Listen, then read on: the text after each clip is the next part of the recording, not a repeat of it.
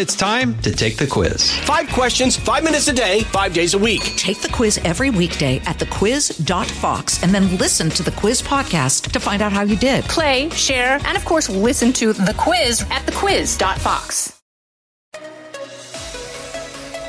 Now, from the most powerful city in the world, a new generation of conservative talk. Fair, fresh, fun. It's the Guy Benson Show with Guy Benson.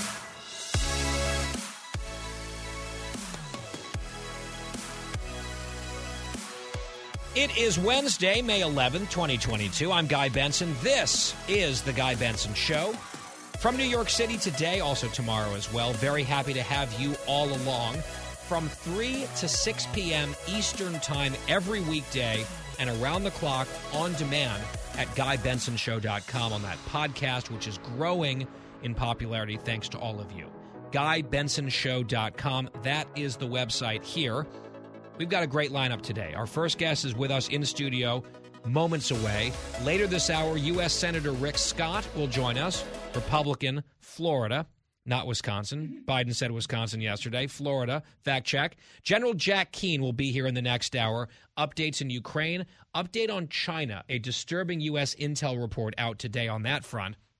And then our friend and colleague, Martha McCallum, coming up in our final hour, the happy hour, here on the Guy Benson Show in studio with Martha. Looking forward to that.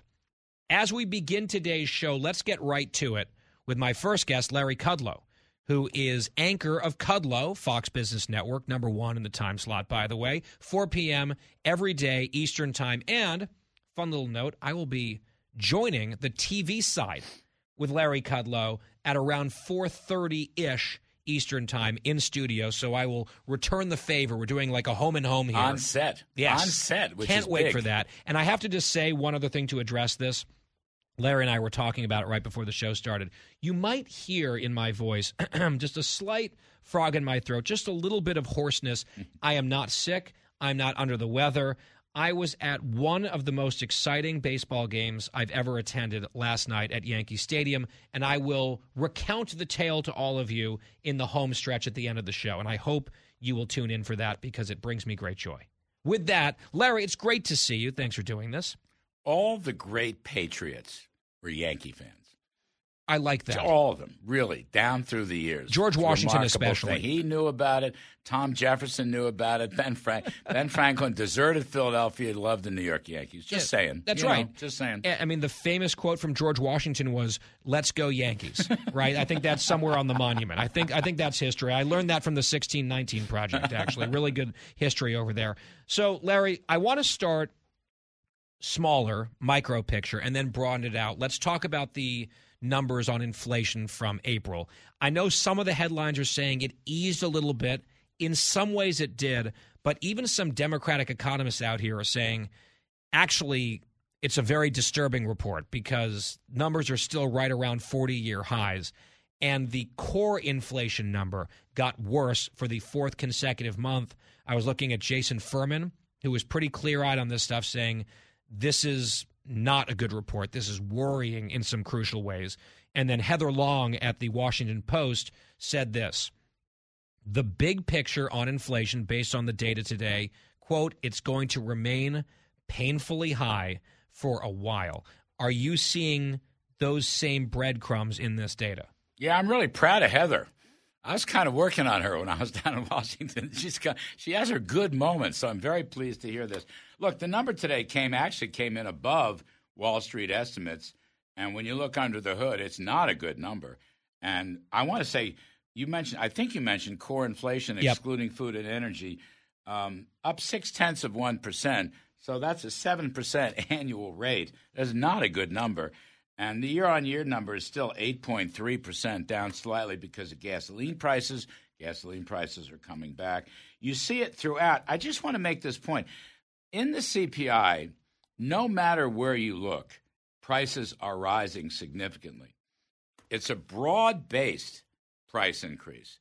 I say that because some people, some presidents that we have currently are trying to blame. Not to name names. I don't want to put too fine a point on it. Are blaming Vladimir Putin or the pandemic or Rick Scott or what does he say? Ultra MAGA? Is it Ultra MAGA? Ultra MAGA. Mega MAGA? I like Mega MAGA better. But Magatron? whatever it is. And single out certain areas. This is a virulent, across-the-board inflation. We haven't seen this in many, many decades. And there's no let-up in today's numbers. Nothing the Federal Reserve has done thus far has had any impact. And as you know, yesterday when Joe Biden spoke, his response to high inflation is to add more social spending. It's going to spend more. I love that. It's going to spend more. And he said spending is not the problem. Putin's the problem. Rick Scott is the problem. Ultra, mega Republicans are the problem, but not his policies. That's a problem. I mean, it's insane. I think you watched the speech yesterday. Were you watching it when he said, or did you just read the transcript later? No, I watched it. Okay. Can I just tell you, I was on the outnumbered couch. We were watching it, taking notes, getting ready to react live on the news channel. It didn't even feel like he believed what he was saying. He was reading. He was listless. There was no passion. There was no seeming connection to the words that he was speaking. And I wonder, does he deep down know how pathetic the talking points are? It's hard, actually. Look, I don't want to defend it, but it's very hard to be enthusiastic about a huge inflation number that's bringing down your presidency. Yeah, so fair. Maybe as he was reading the teleprompter line by line, it was sort of getting deeper and deeper into a political malaise of his own making. That's it. And I just want to add to this. I mean, here, to go back to the beginning, this report will be one of many. You're going to get producer prices tomorrow, then you're going to get import prices. There's no progress on lower inflation whatsoever.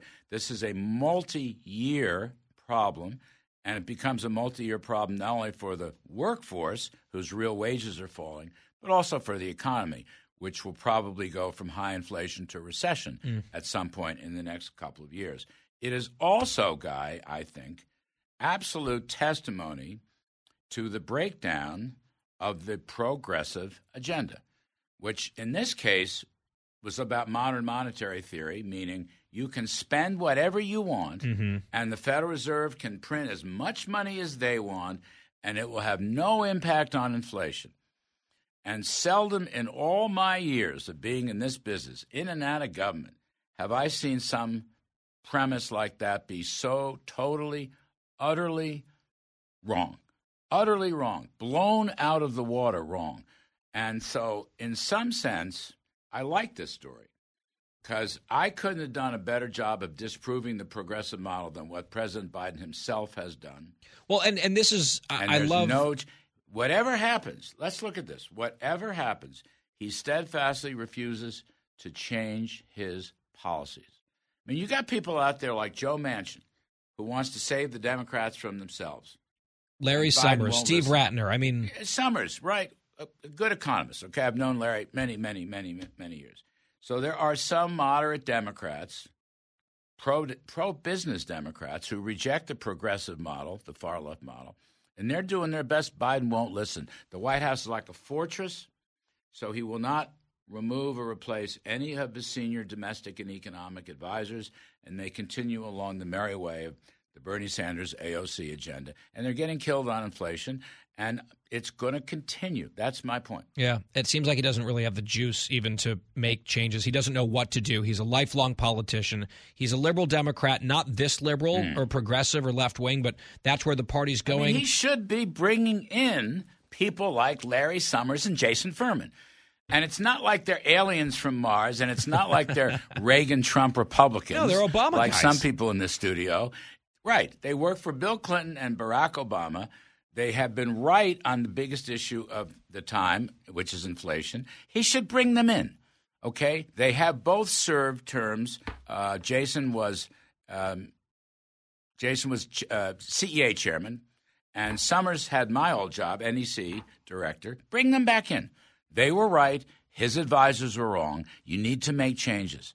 But what instead the public sees, the voting public sees, a paralyzed White House with a paralyzed president who's just watching the bad times roll by. It's a bad story. And saying, let's keep doing the same thing over and over again. And I like the point that you made a few moments ago, which was, as painful as this reality is for Americans. That's the worst part. Republicans can say, this is going to help us politically. Ultimately, people are hurting. That's the biggest problem here. The fact that the Democrats are in trouble is sort of like the silver lining to the dark cloud. The dark cloud is people are hurting. When people like Larry Kudlow sit there and say, if you spend $2 trillion on so-called relief on COVID, this is getting too hot. There's way too much money out there. This is a problem. If I say something similar on this show, what do we get? We get attacked by, various people who are paid to attack us.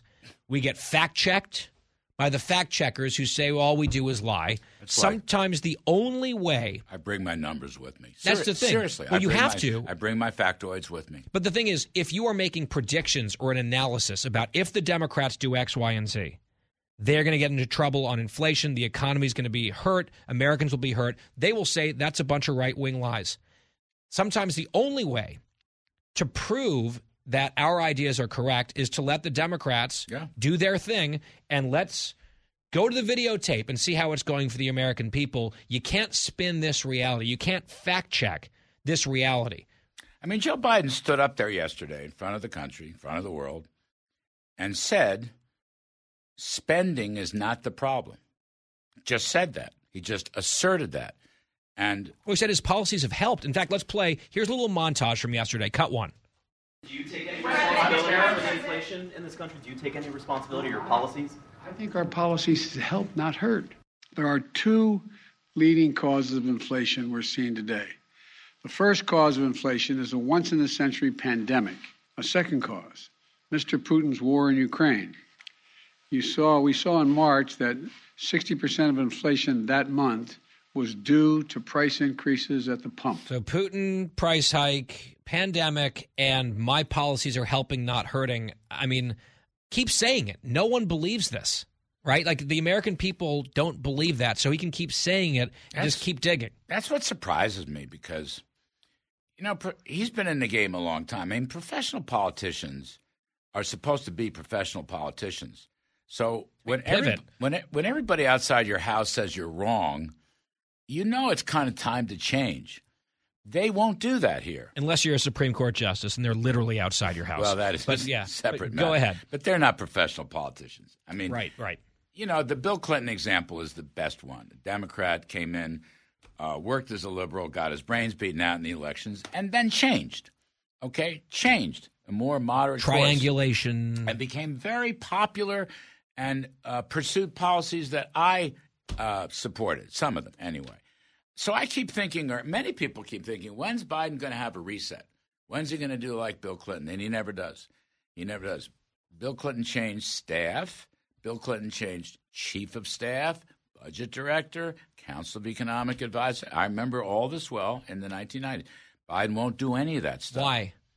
Well, that's a really interesting and important question. I don't know that I can answer that.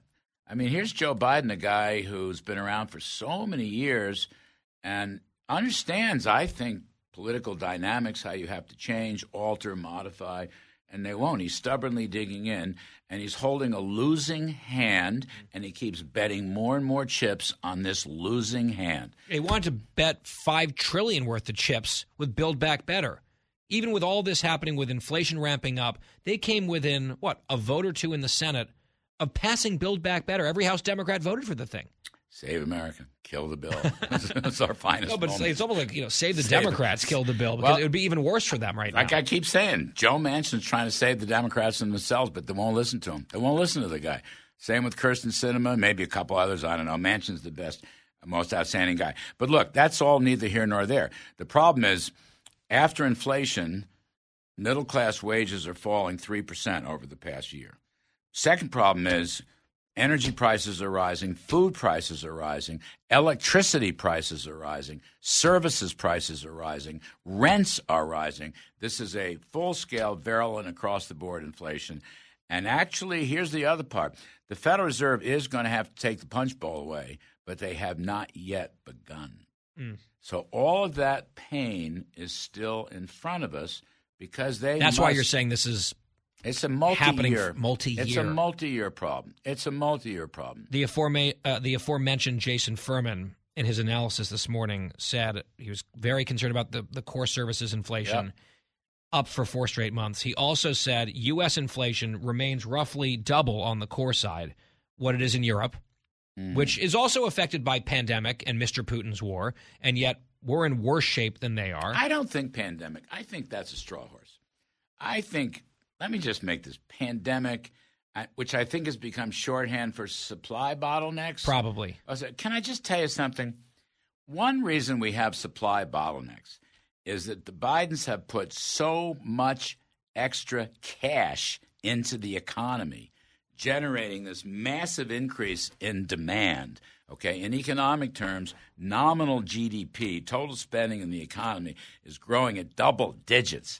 So I'm just saying, even if you had smooth supply chains, even if the longshoremen in Los Angeles and Long Beach ports actually went to work every day or worked 24/7, you couldn't meet the demand. You could not meet the demand because we've overloaded it so badly. And that point gets lost in a lot of analysis. It's almost as if there are basic economic laws about words like supply and demand that happen and actually are real. No matter how much political spin or fact-checking you try to put on it, there are laws of gravity when it comes to the economy, and that gravity's... And then the best part is still my favorite. I mean, he wants more money for new Green New Deal stuff. Yeah, keep spending. You wouldn't be a Biden speech if he didn't put a few more shekels into the Green New Deal pot. But you know what? He wants to end fossil fuels. His crowd wants to end fossil fuels. This is a jump into the great unknown because they have never outlined an alternative structure. Never once. And hopefully they're going to lose power here in a couple of months because we're within 6 months. As November they're losing power looms. Because electricity is rising so fast. Ha, ha, ha. Larry Kudlow. The cavalry. We can't do better than that, Guy, joke. We're up on a break. The cavalry is coming. The cavalry is coming. Have to say that. In November, and part of the cavalry is me on your show around 4:30, Fox Business Today. Kudlow, FBN. Great to see you, Larry. Thanks, Guy. We'll be right back. Fresh conservative talk. Guy Benson Show. Precise, personal, powerful. It's America's weather team in the palm of your hands. Get Fox weather updates throughout your busy day, every day. Subscribe and listen now at foxnewspodcasts.com or wherever you get your podcasts. Presidente Biden, por favor, pare el juego de la culpa y enfrente el problema de la inflación en el país. La gente simplemente no aguanta más. Sus palabras nos dejaron hoy a todos simplemente con la boca abierta, ¿eh? I'm Guy Benson, back on the Guy Benson Show. That was the voice of Luis Carlos Velez of Univision, really giving it tough to President Biden on the inflation speech we were just chatting with Larry Kudlow about. Here's the translation into English. President Biden, please stop the blame game and face the inflation problem in this country. People can't just take it anymore. Your words today flabbergasted us all, okay? We've talked about the Hispanic vote shifting, right? That type of commentary, I think, is significant coming on a network like Univision. And it seems to me that the White House spin does not translate well in any language. English, Spanish, you name it. And that's a problem for the president, problem for his party, and of course a problem for the country. The Guy Benson Show continues next.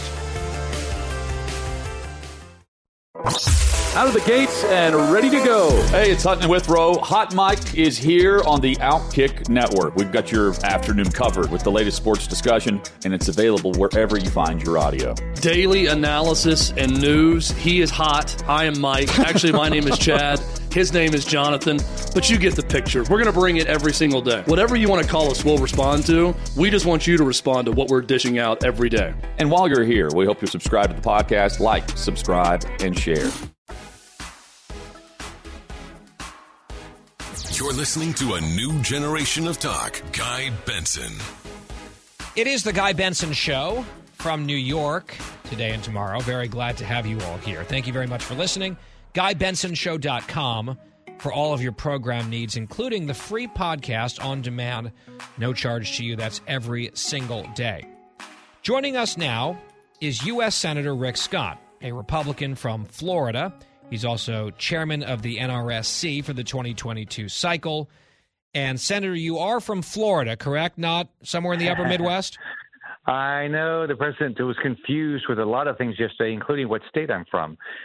That's right. He said Wisconsin. I think he might have been thinking of Ron Johnson, but he was addressing you, and we'll get to that in just a moment.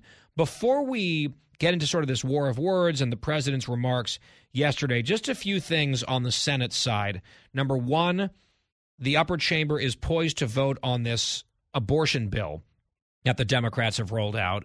I see that they do not even have 50 votes for it, let alone 60. They're going to be maybe in the 48, 49 range. Joe Manchin confirmed that he's a no. Even some pro-choice Republican senators say this goes way too far. Are you surprised, Senator, that the Democrats are putting out a bill this radical and this extreme as their on-the-record abortion stance that has support from less than 1 out of 5 Americans? Guy, this just shows it's a radical left that controls the Democrat Party now. I mean, they are going to vote, all right? They're going to lose the vote, but they're going to all vote other than Joe Manchin to say you can abort a baby up until the moment of birth. And you as a taxpayer are going to pay for these abortions, not only in the United States, but overseas. And if you have a religious conscious belief that you shouldn't be part of this, you don't have that right anymore. That's what they're voting for. I mean, this is radical. I mean, I think we all believe, that there can be some reasonable limitations, but we do believe that these are babies and we should keep them alive and cherish life. So this is disgusting what they're doing. I don't get it. But, Guy, I've been up here 3.5 years. I've watched the Democrats want to take votes on things that are so radical that when people run for office, all they have to do is say, that person believes in this radical policy, so who would vote for that person?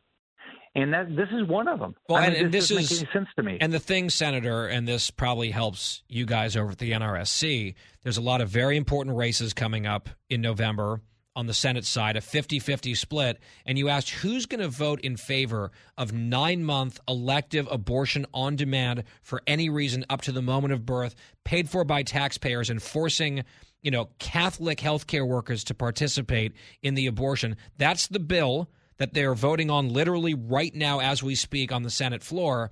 And the answer to that question, who supports this?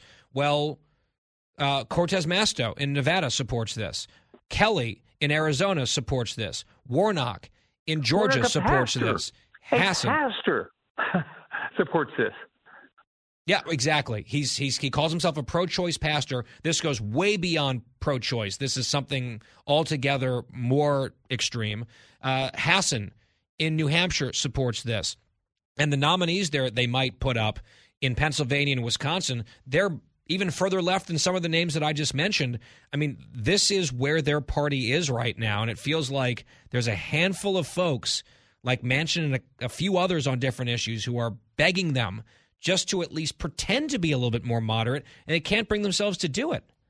They can't do it. And so it's not good for the country where they are, and it's actually going to be helpful to us in our races this fall, but it's not good for the country. The country is not a radical left country. That's what the Democrats and Joe Biden are trying to do. It's not where this country is. I want to also play for you the words. This was a Q&A earlier with Chuck Schumer, the Senate Majority Leader, at least for now. And he was asked about these protests at the homes of Supreme Court justices outside their houses. We've seen it happen at 3 different justices' houses so far. Their addresses were doxed, put on the internet. You had people screaming F-bombs into bullhorns. And the whole point is to intimidate at their home, at their private residence in their neighborhood. Schumer says he's comfortable with it. Cut 23, listen. Are you comfortable with the protests that we saw outside the homes of Supreme Court justices over the weekend? If protests are peaceful, yes. My house there's protests 3-4 times a week outside my house. That's the American way to peacefully protest is okay. And that's my wife. Sorry. Maybe there's a protest outside. But so as long as they are peaceful, that's okay with me.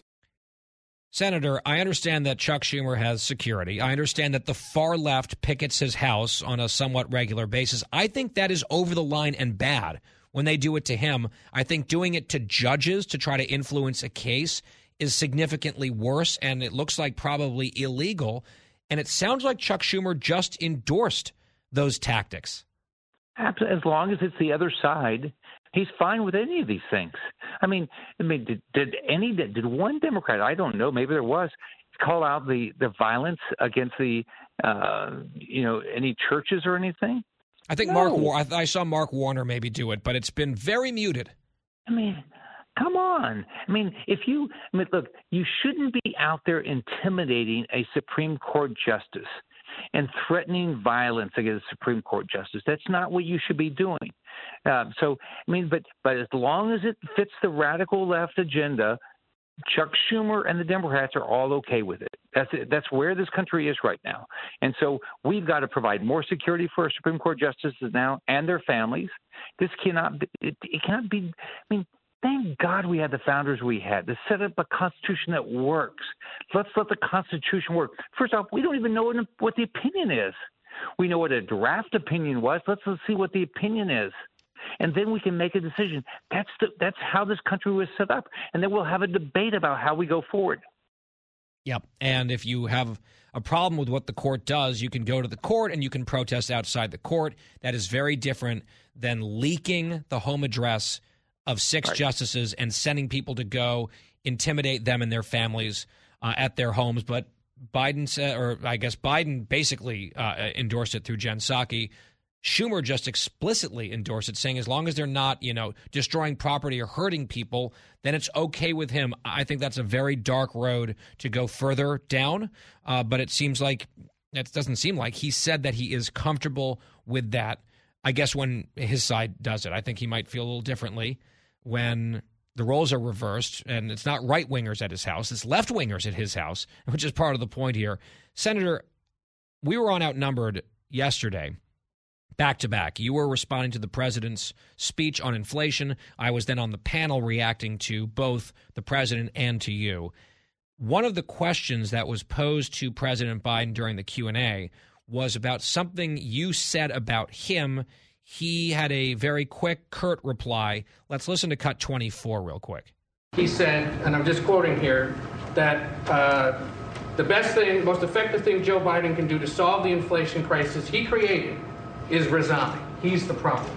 Resign. The senator added later, Joe Biden is unwell, he's unfit for office, he's incoherent, incapacitated, and confused. These are his words. Offering him a chance to respond to them. I think the man has a problem. That was it. I think the man, meaning you, has a problem. You had some tough words about him. He says you have a problem. Do you want to keep this going? What's your response to that? Well, I mean, we all know he can't do the job. I mean, you watch his press conference. I mean, he's confused about what state I live in. He confuses the facts. I mean, you feel sorry for the guy because you know that he can't do the job. Look at the Biden economy. 8.3% inflation, probably, a 40-year high. The gas price is highest ever. You can't buy baby formula. In the United States of America, mothers can't get baby formula. This is the United States of America. We've got low labor participation. We've got a GDP that's going down, interest rates going up, stock market going down. I mean, this is a problem. This guy doesn't have any plan. Like yesterday was a press conference on his plan to fix inflation. You know what his plan was? Blame everybody else. He has no ideas. So, in business, here's what would happen in a business. You'd say, Joe, come on. I know you tried hard. You just can't do the job. Maybe we got another job for you, but you can't have this one. And we're going to put somebody in there that can do the job. That's what we need to be doing here. He can't do it. He has no ideas how to fix this. Would you rather have the vice president? He can't do it. Would you rather have the vice president in that role? I don't know how it could be any worse.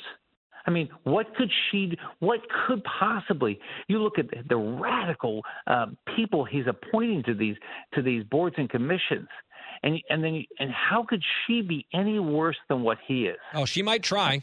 I think she'd give it her best shot. Oh, I mean, it's staggering, the incompetence. I mean, Raimondo, the Secretary of Commerce, came to testify the other day. I said, what are you doing to stop inflation? She said, oh, it's all the Federal Reserve's problem. I asked the Secretary of Transportation, Buttigieg, what are you doing to fix the supply chain? I said, you've been out to the ports in California once. He says he had no answer. All they do is they blame somebody else. Wait, hang on. The transportation secretary. I just want to go back. The transportation secretary, Pete Buttigieg, has gone out to the ports in California only one time. Right. Wow. I mean, I had hurricanes, right? First off, I'm a business guy. When you have a business problem, what do? You go show up and you stay there until it gets solved. If you ever bring in a new management team, if you have to work through, the employees, if you have to build relationships, you stay and fix it. He's been there once. Mm. And so, you think, don't you guys want to do something here? You look at the border. I said, name one thing you're doing to make the border more secure. I told the Secretary of Homeland Security, how does it make you feel when a National Guard member dies trying to save migrants that would not be coming here illegally but for your actions? And by the way, those migrants were bringing drugs into the country to kill American citizens. I said, how does it make you feel when 105,000 people died of drug overdoses last year? I said, and you did it. You personally did it. You decided to have an open border. You decided to stop building the wall. You decided to tell people they could come here. That's why you sit and you stop and say, what is their purpose? Are they just completely incompetent? Is this gross negligent, or is this intentional? But what I know, it's bad for American families. So I'm going to do everything I can to rescue this country. This country is a great country. We can become a great country again, but we got to change what we're doing. So I do, on that front, I want to ask you on one more subject. You mentioned the blame game from President Biden, and he was blaming oil companies and other private institutions. He was blaming Putin. He was blaming pandemic. It was, the whole usual list. He wouldn't blame himself. He said his policies are helping, not hurting, which I think is a bunch of Republican ads for NRSC and for Republican candidates everywhere, that he believes that. Most Americans obviously don't believe that. One of the other people that he blamed by name a lot is you, talking about the plan that you put forward. And they are really on the Democratic side harping on this one component, which is getting every American in on the tax-paying game, some skin in the game. I understand the appeal of it on some level, but it would in practice, raise taxes on a lot of Americans, and the Democrats are trying to turn that into an attack on the Republican Party, that the whole party is planning to raise taxes on the American people. That's the secret agenda of the Republican Party, and you just sort of let the cat out of the bag. You said yesterday on TV that was just your idea that's worth discussing. It's not the Republican Party's plan. Mitch McConnell has rejected it. Others have as well. I wonder, do you think it might be worth just taking that bullet point out of your plan, since the Democrats are exploiting it and trying to make it seem like Republicans want to raise taxes when that's the opposite of what Republicans typically campaign on? Let's think about what I said. Okay, first off, go to rescueamerica.com. It's rescueamerica.com and read it. Here's what I believe. I'm a kid that grew up in public housing to a single mom. You know what? You know how I got in the game? I got a job. When you get a job, you actually become a taxpayer, right? And you might buy a house. And you also might buy a car, so you pay sales tax. A house, you pay property taxes. You get a job, you pay payroll taxes. That's how you do it. You don't raise taxes on people. I've cut taxes and fees 100 times. Joe Biden, in contrast, has never found a tax he didn't want to increase. What I believe in a capitalist system, that we are all in this together. I think every able-bodied American, we ought to get back to work. Let's be part of building this country. And guess what else happens? When people go back to work and start paying taxes, they say, you know what, I don't need the government to pay for my food. So I don't need those food stamps. I don't need the government to give me unemployment money. I don't need the government to pay for my health care. Those programs are supposed to be short-term safety net programs, not telling people don't work. So when I'm very clear, I believe in this. I believe we're all in this together. And the way we're all in this together is we've got to get to work, and all of us part of it. So just to be clear, in a Republican majority, if you guys win back the majority, House and or Senate in November, and that majority kicks in January, you, Senator Scott, would not vote for any bill that raises taxes on any American? No, absolutely not. I will not raise taxes. I fought it the whole time I was governor. I cut taxes and fees 100 times. I fought it since I've been up here for 3 years. I just wanted to underscore it because they're pounding away at it. I will not raise taxes. Republicans are not going to raise taxes on anybody. We're not voting for tax increases. Democrats vote for tax increases. We don't. But here's what I did. I put out my ideas, but here's what I want. Let's fight over the ideas. Let's all fight, but let's come up with a plan. So when we win in November, which I believe we will, we're going to say, these are the things we're going to do. It doesn't have to be Rick Scott's ideas. It can be Guy Benson's or somebody else's ideas. Give me your ideas, but let's have a plan. Let's be hell-bent on rescuing this country and changing the direction of the country. Yeah, a different plan. We can become the best country again. A different plan than what we heard yesterday, if you can even call it a plan, from Joe Biden, which was just the same stale, regurgitated talking points that he's been using for months that have driven him down to a 35% approval rating, if that, on the economy. And if he wants to stick with that, I mean, go for it. That's sort of my mentality here. NRSC Chairman and U.S. Senator Rick Scott is a Republican from Florida. Senator, we're up on a break here. We always appreciate your time. Thanks very much today. Have a great day, Guy. Bye-bye. Likewise. And we'll take a quick break. We will come right back. It is The Guy Benson Show. Guy Benson will be right back.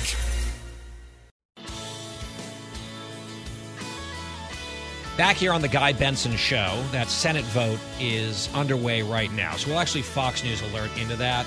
We are monitoring the Senate floor where it's a procedural vote. They need to get to 60. They're not going to come close. I think they'll be probably something like a dozen votes short.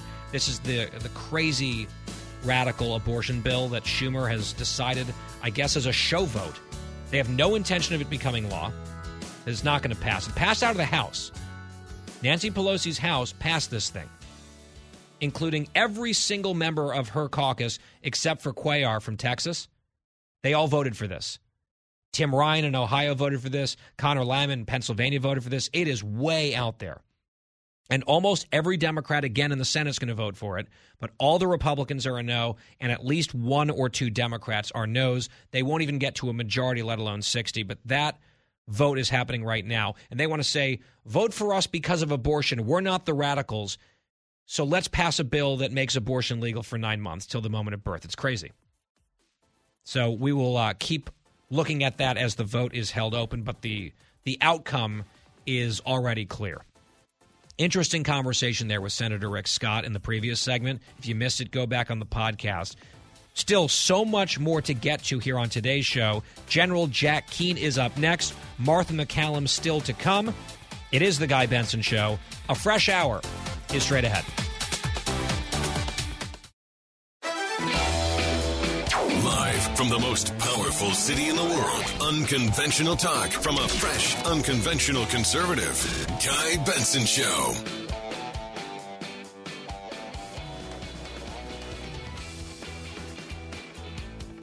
It's a brand new hour on The Guy Benson Show. I'm Guy Benson. Thanks so much for listening. We're in New York today and tomorrow. Some TV still to come, some beautiful television to make. With Larry Kudlow coming up in a little while. Tomorrow, America Reports. Tomorrow, Gutfeld as well. GuyBensonShow.com is our radio program home online. GuyBensonShow.com. Every show on demand for free, no charge to you, at your fingertips. That's the podcast, also other goodies at GuyBensonShow.com. We encourage you to follow us on social media at Guy Benson Show, Twitter and Instagram. You can just throw us a follow if you think of it, at Guy Benson Show for both of those platforms. Fox News alert as we begin this middle hour. The Dow gets hit today. I think the inflation numbers that we discussed with Larry at the top of the show, Larry Kudlow, probably not sitting well with the markets, obviously. The Dow closing down 326 points 7 minutes ago, ending the day at 31,834. And another Fox News alert. As expected, the Senate abortion bill put forward by the Democrats, this radical bill, is in fact going down to defeat. It's going to fail on the floor of the Senate as that vote is still being held open.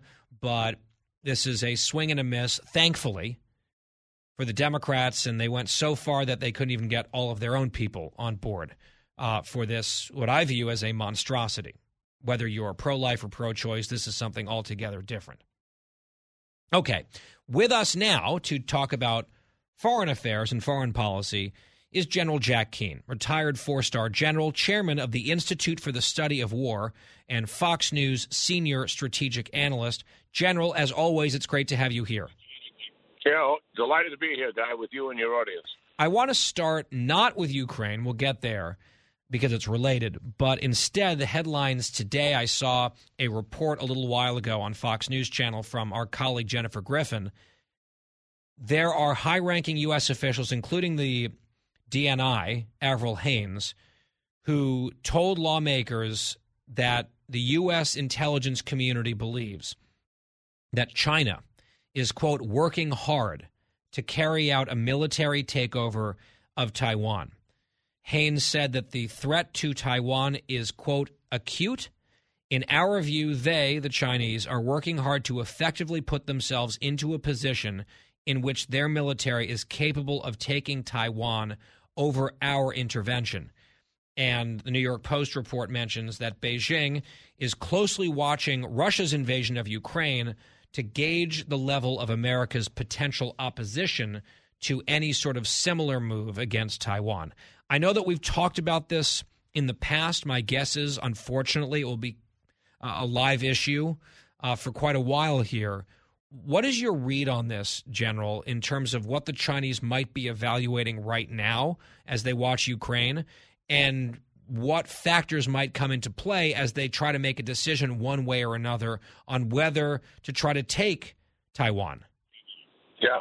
Well, certainly, as we have said many times, we believe that since President Xi came into office, and he has contributed to the most rapid military expansion that any country has ever gone through since, except during the World War II build-up years. And he outguns us and outmans us in the region as a result of it. Number two, he has said publicly many, many times that Taiwan is a part of China, and if they don't voluntarily submit to our rule, then he would take it by force, and he intends to do that as part of his legacy. So I don't believe this is anything new that the intelligence services is talking about here. Right. I have believed that, and since the Ukrainian invasion by Russia, I believe, and I've said publicly, that despite there's much to learn and impact on China as a result of Ukraine and Russia, and we can get into the specifics of that, but it would not deter President Xi from using force if necessary to take Taiwan. That is in his national interest, in his judgment, and I don't believe there's anything that could happen inside Ukraine that would take him off that particular path. I think what they are watching very closely is certainly learning something from the underperformance of the Russian military, and what specifically are those failings, and do any of those failings relate to their perception of their own military. Secondly, they're watching very closely the impact that the invasion by Russia is having writ large on the world. Certainly the United States, NATO nations, but even larger than that, in terms of what a similar impact could occur to them. They know full well, and as you do know, Guy, that if we impose sanctions on China, they would not have the same material and tangible effect that they have on Russia, who has a much smaller economy and certainly doesn't have anything close to a global economy. Well, I also think it would be harder to rally the world the same way against China, because so many people are beholden to China, and China's done that by design, right? They've tried to make it so that the world can't fully rally against them economically. And even with Russia, there's many countries that have chosen not to take a side and maintain a sort of neutrality, some tangibly supporting Russia, like South Africa, but most, and there's scores of nations that that are sort of neutral. The most prominent, of course, are Israel and India. So yes, there would certainly be some of that dealing with China for the reasons that you mentioned, and certainly they are also looking at the reputational risk that they would entertain as a result of this. They're getting some of that now because of their association with Russia and the atrocities that have been committed, and the reputational risk, even with that association, impacts them to a certain degree. But I don't think any of those issues, performance of Russian military, attitude of the world writ large, reputational risk, any of those would be a major criteria for stopping President Xi from accomplishing his national interest, and that's to take control of Taiwan. Do you have any sense on when that might happen in terms of timeline? No, I mean, our concern in the national security arena is, if anything, prior to Ukraine, the timeline has moved up, as opposed to sometime during the decade of the 20s. In other words, by the end of 2030, it would likely be done one way or the other. I think it's moved closer to execution. And some of that has to do with internal issues that China is dealing with. Their economy was slowing down before the Shanghai lockdown, and other internal issues that they're facing. And also, they know full well that the United States is attempting to upgun itself. They know full well that Japan is doing the same. So is Australia, and there is allies and partnerships that are gathering momentum in their willingness to confront China. So they see that happening also, and that window of opportunity for them running. Maybe in the near term versus the long term. And I'm obviously hoping and praying this never happens, and Taiwan is a democracy, and we very much hope that it never comes to pass, that the Chinese don't try. If and when they do, compared to Russia's effort in Ukraine, militarily, I'd imagine it might be harder. You can tell me. Would it be harder to invade an island like Taiwan? I feel like there would be a lot of challenges there. Of course, China has a much better, I think, military than the Russians. They can't be more incompetent, you would think, having seen what Russia's just, the performance they put on in the last couple of months. What's your read on that? Well, no, you're absolutely right. I mean, going 100 miles across the Taiwan Straits is formidable. I mean, to take control of the country requires boots on the ground, and that means an amphibious assault. I mean, they could also parachute people in, helicopter them in, but the real invasion force would have to be launched across the sea, and that's completely different and dramatically more challenging than driving across the border from Russia into Ukraine. All that said, they have other options as well. I mean, that's the sort of the option in terms of taking complete control and be willing to commit to an operation that would likely last for weeks, and certainly likely bring the United States and allies in. But they have other options where they can plop down on an island that's very close to the Chinese mainland, literally right off the coast. A number of Taiwan islands are, and put troops there and see what happens. Does Taiwan do something about that? What does the United States do? And it begins to hopefully erode the support in their minds that the United States and allies would have. I mean, my own reaction to something like that is fairly simple. If you put troops on an island there, a Taiwan island, the United States should put troops inside Taiwan and say, we'll get our troops out of here when you get your troops off of Taiwan's territory. Another option that they have is a blockade of Taiwan's major ports, all of them, or just some of them. And that's an act of war. What kind of a reaction they get? So they have what I call the quick kill option, which is just go all out to take down the National Command Authority in Taiwan, air and missile attack, and with special ops death squads trying to kill as many of the National Command Authority leaders as they possibly can and members of parliament and get a white flag surrender without ever having to conduct an amphibious invasion. So there's a number of options that they all they disturbing. have, but, all very concerning, right.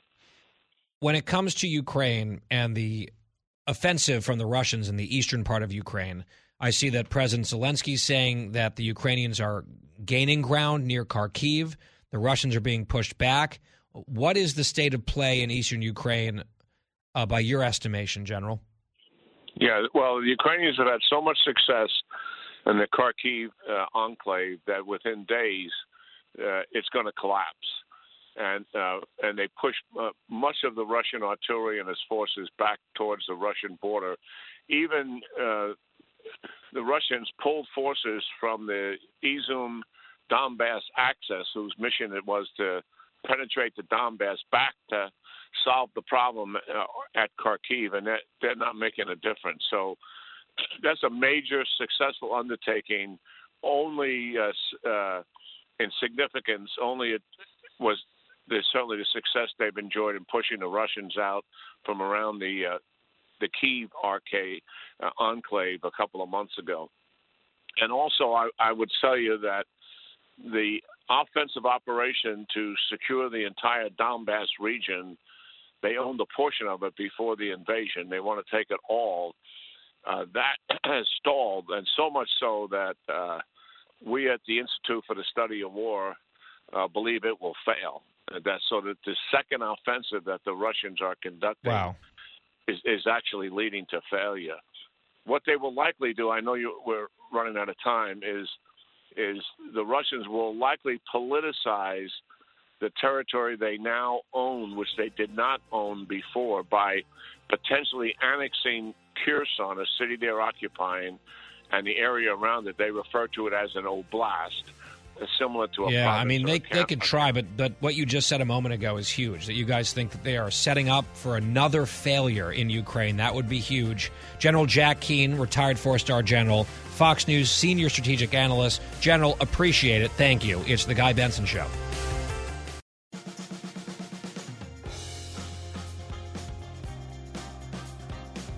It's The Guy Benson Show. Thanks for tuning in from New York City today. I want to address something happening in the state of Georgia. So if you're listening right now on our affiliate Extra down in Atlanta, maybe your ears just perked up a little bit, but it has national implications and a national lesson as well. We talked last year at length about the issue down in Georgia on the voting legislation, right? The election reforms that were passed down in that state. And we covered at length the hysteria that was unleashed by the left. You remember what they said? That this was a racist voter suppression effort to make it harder for people to vote based on a big lie. And it was really just the second coming of Jim Crow. Right? It was segregation all over again. That's what we were told. Now, you expect to be told a bunch of nonsense from certain left-wing activists because it's all that they do. They're rabble-rousers. They lie constantly. They are hysterical and shrill. They have fellow activists in the media who amplify that stuff all the time. And these pressure campaigns, basically whenever a Republican tries to do anything in the exercise of the power given to that Republican by the electorate, wherever it might be, there's a freak out. And you just go down the list from tax cuts that were supposed to be Armageddon in 2017. People were going to die. Even a change in regulation about the internet, net neutrality, that was going to kill a bunch of people. The old net neutrality genocide of the Trump administration. We've somehow all survived that. Then there's the bill, for example, in Florida. They come up with names for it. Don't say gay. The list goes on. Abortion right now. It's just always constant. They have one playbook. And they run that play over and over again. And what they have found in recent years is that it works in terms of whipping up hysteria on social media, whipping up hysteria and anger among a lot of people who shape the culture, including, of course, the news media. They often go along with it. And perhaps most importantly, in influencing companies, corporations, businesses, entities to get involved in politics, to wade into the morass and take sides. That's the whole point of the pressure. So, in Georgia last year, with Jim Crow 2.0, Joe Biden calling it worse than Jim Crow, which was ahistorical and insulting, the left and its machinery went into high gear. And the demagoguery and the lies came raining down. Prominently from the President of the United States himself. Let's go to the audio flashbacks. This matters, and I'm going somewhere with all of this. When we come back, it's The Guy Benson Show. Stay tuned.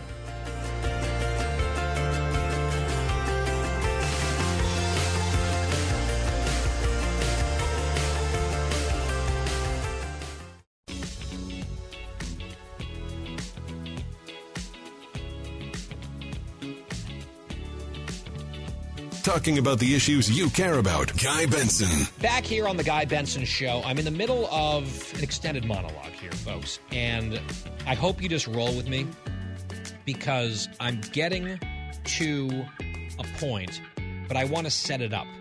And when we left off, I was talking about President Biden and others spewing a heavy dose of lies about the Georgia election law last year.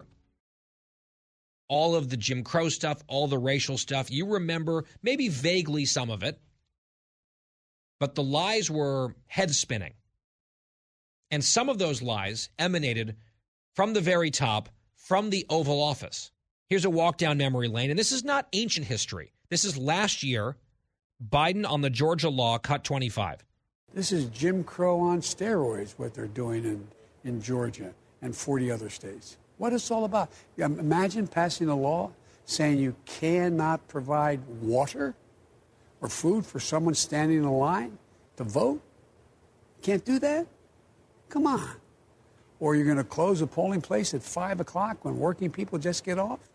This is all about keeping working folks and ordinary folks that I grew up with from being able to vote. You can't give out water? Now, that's just not true. There were so many things said about the Georgia law that were factually wrong. It expanded in meaningful ways early voting. But they twisted the whole thing up, invented a bunch of stuff, jammed it all into a few talking points, and decided worse than Jim Crow on steroids is what they were going to go with, i.e. racism. Naked racism in the 21st century because of Brian Kemp and the Republicans in Georgia. Now, why am I talking about this? I'll get there. There's a punchline to all of this. Wait for it. I'm just trying to make sure we're all remembering together. We covered it at the time a lot. I'm just walking down memory lane with you right now as we build toward my point. Here's another quote from the President of the United States about what was happening in Georgia. Cut 26. Jim Crow 2.0 is about two insidious things: voter suppression and election subversion. No. It's no longer about who gets to vote. It's about making it harder to vote. It's about who gets to count the vote and whether your vote counts at all. Voter suppression. It's about making it harder to vote, said Joe Biden.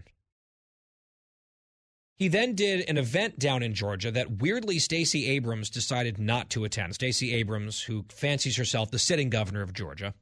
She, of course, lost in 2018 by 55,000 votes to Brian Kemp, never conceded. She's an election truther extraordinaire. She's a conspiracy theorist, and she's made a lot of money off of that because her tribe rewarded her conspiracy theories.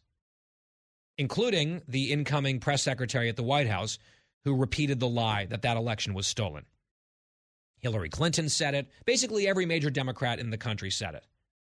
Because that's their side, their tribe, doing the thing that they hate when a Republican like Donald Trump does it. But if it's their gal, Stacey Abrams, let's make her rich. Let's make her the nominee again next time. Let's put her on the vice presidential shortlist as someone who had done nothing.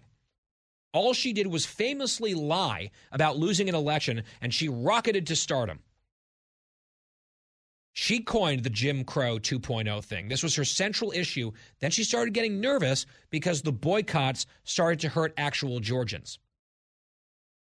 We'll talk about those boycotts in just a second. But here was Biden down there with Kamala Harris. They went together to talk about Jim Crow 2.0. Stacey Abrams was nowhere to be found. She was busy that day. She was busy that week. You know what? She was busy that month.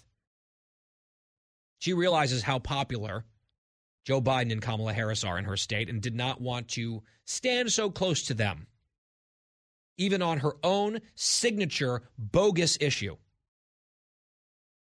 Biden got more demagogic in that most recent visit. We ripped him to shreds for this one in Cut 32. History has never been kind to those who've sided with voter suppression over voters' rights. And it'll be even less kind for those who side with election subversion. So I ask every elected official in America, how do you want to be remembered? At consequential moments in history, they present a choice. Do you want to be on the side of Dr. King or George Wallace? Do you want to be on the side of John Lewis or Bull Connor? Do you want to be on the side of Abraham Lincoln or Jefferson Davis?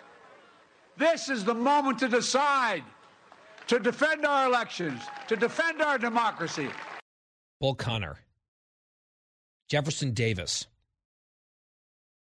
The implication was crystal clear.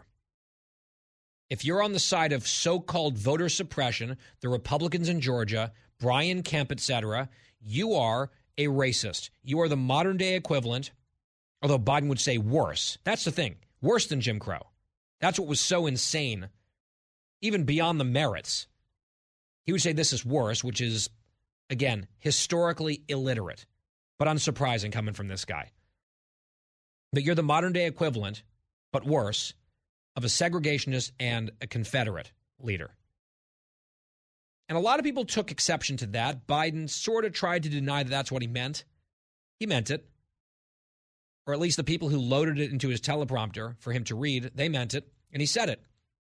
And the words of a president matter. So he took out the biggest artillery we have in this country in terms of rhetoric. Slavery, Jim Crow, segregation, Civil War, the Confederacy. He blasted all of that full force at the Republicans in Georgia. It was him, it was Stacey Abrams, it was Kamala Harris, it was people in the media, it was a bunch of activists, and a bunch of corporations got scared. They had some loud, whiny, agitating people within their ranks and outside activists as well applying this pressure, colluding together, where these companies had no objection to the law as it was being written, which is actually very similar to what happened with Disney down in Florida. Then all of a sudden, the left kicks up a big fuss over it, and these CEOs and corporate leaders go cowering into a corner because they are scared of the woke left mob. So you saw Coca-Cola prostrate itself. You saw Delta Airlines in a particularly craven about face go from having good faith conversations, apparently, raising no objections about this legislation, to coming out against it. Because you had a bunch of left-wingers demanding that they do it, and these are Georgia-based companies. I mean, some heavy hitters. Coca-Cola, Delta Airlines. Remember, they were really angry at Home Depot for not joining the witch hunt on this. And the one that really got me was Major League Baseball. and that dreadful commissioner who declined. We had Governor Kemp on this show. Kemp said he offered to talk the commissioner through the law.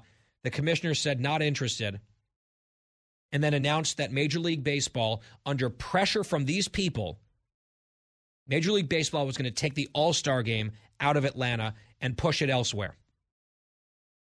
I ended up not watching. I don't even remember where it went. I think Denver, a very white city comparatively.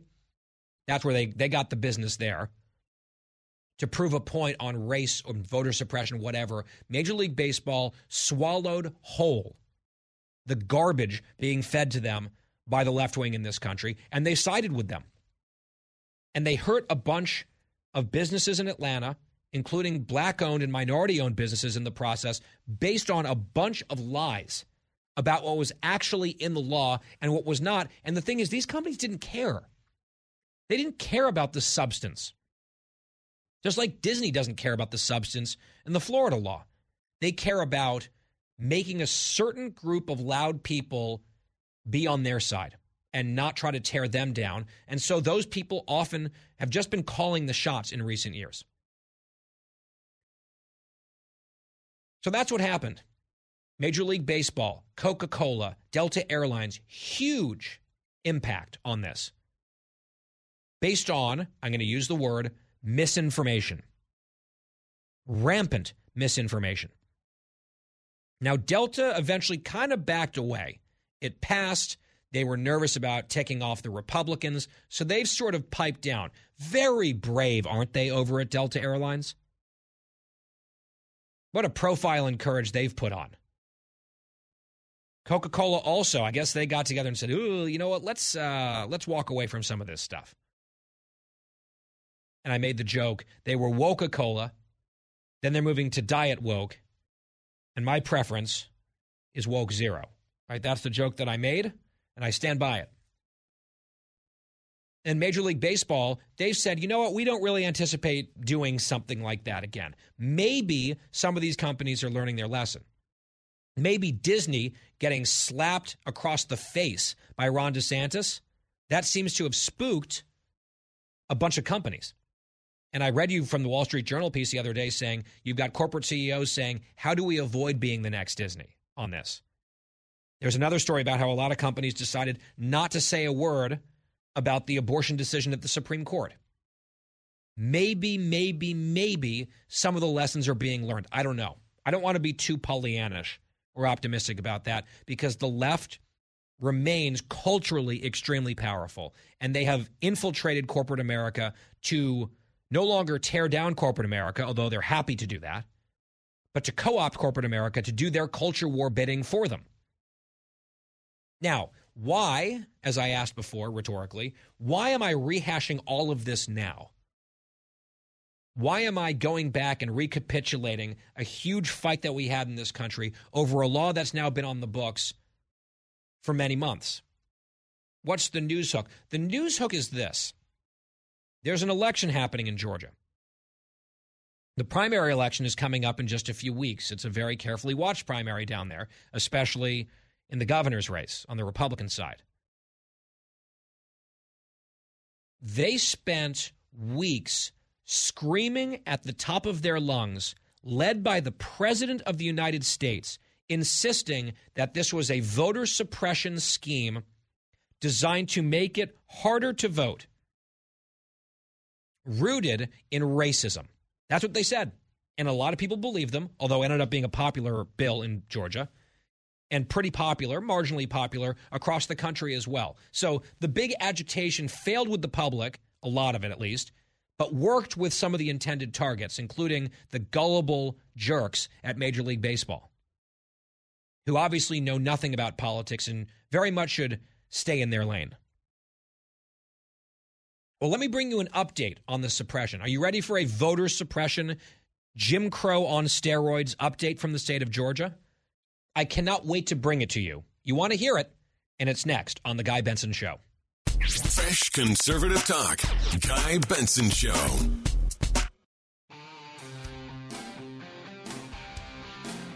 I'm Guy Benson. We are back. It's The Guy Benson Show. We've been building up to this moment, reminding you, refreshing your memory of all of the lies that were told about the Georgia election law last year.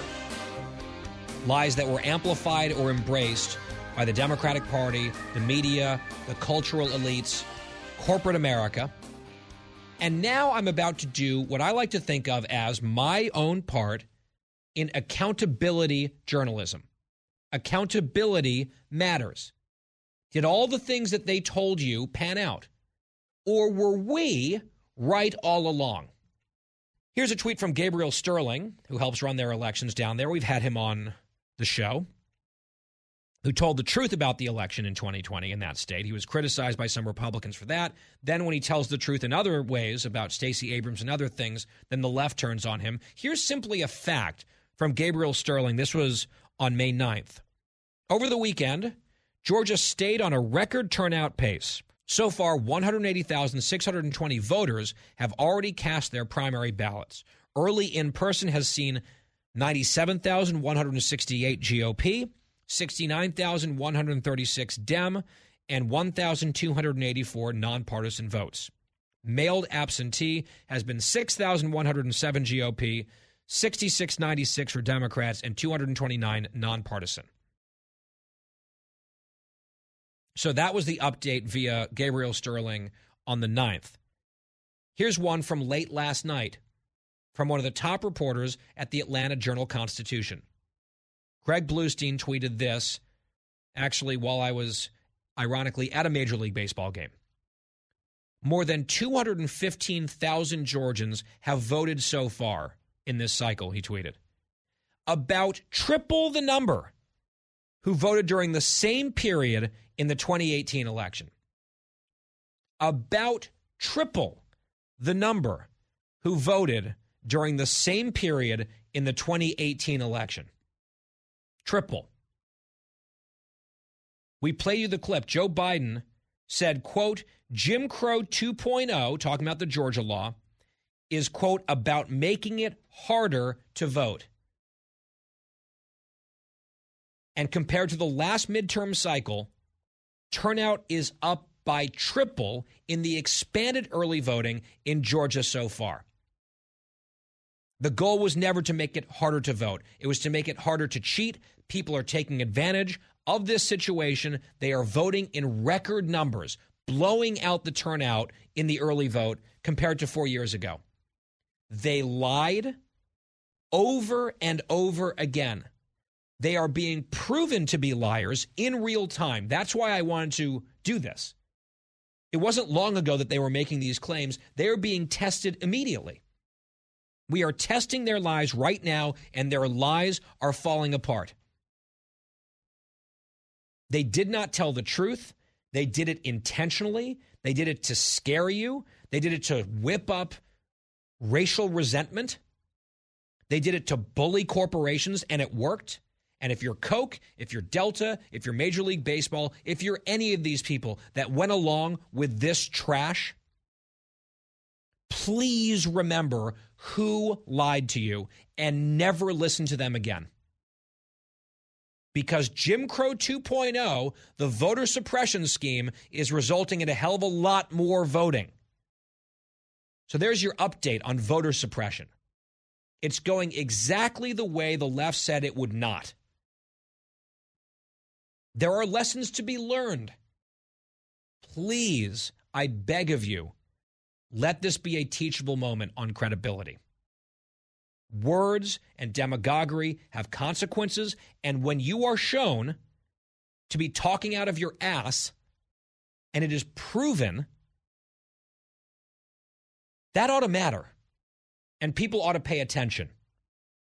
And yes, I'm talking not just to those corporations, not just to Stacey Abrams, who stirred this whole pot for years, but all the way up to the President of the United States himself, who arguably was the worst person in the country on this. I would love for someone to ask him about this. Maybe Peter Doocy can ask him about this Jim Crow 2.0 update. I'm sure we would get a very coherent, detailed answer from President Joe Biden, because he's known for that, isn't he? The Guy Benson Show continues after this.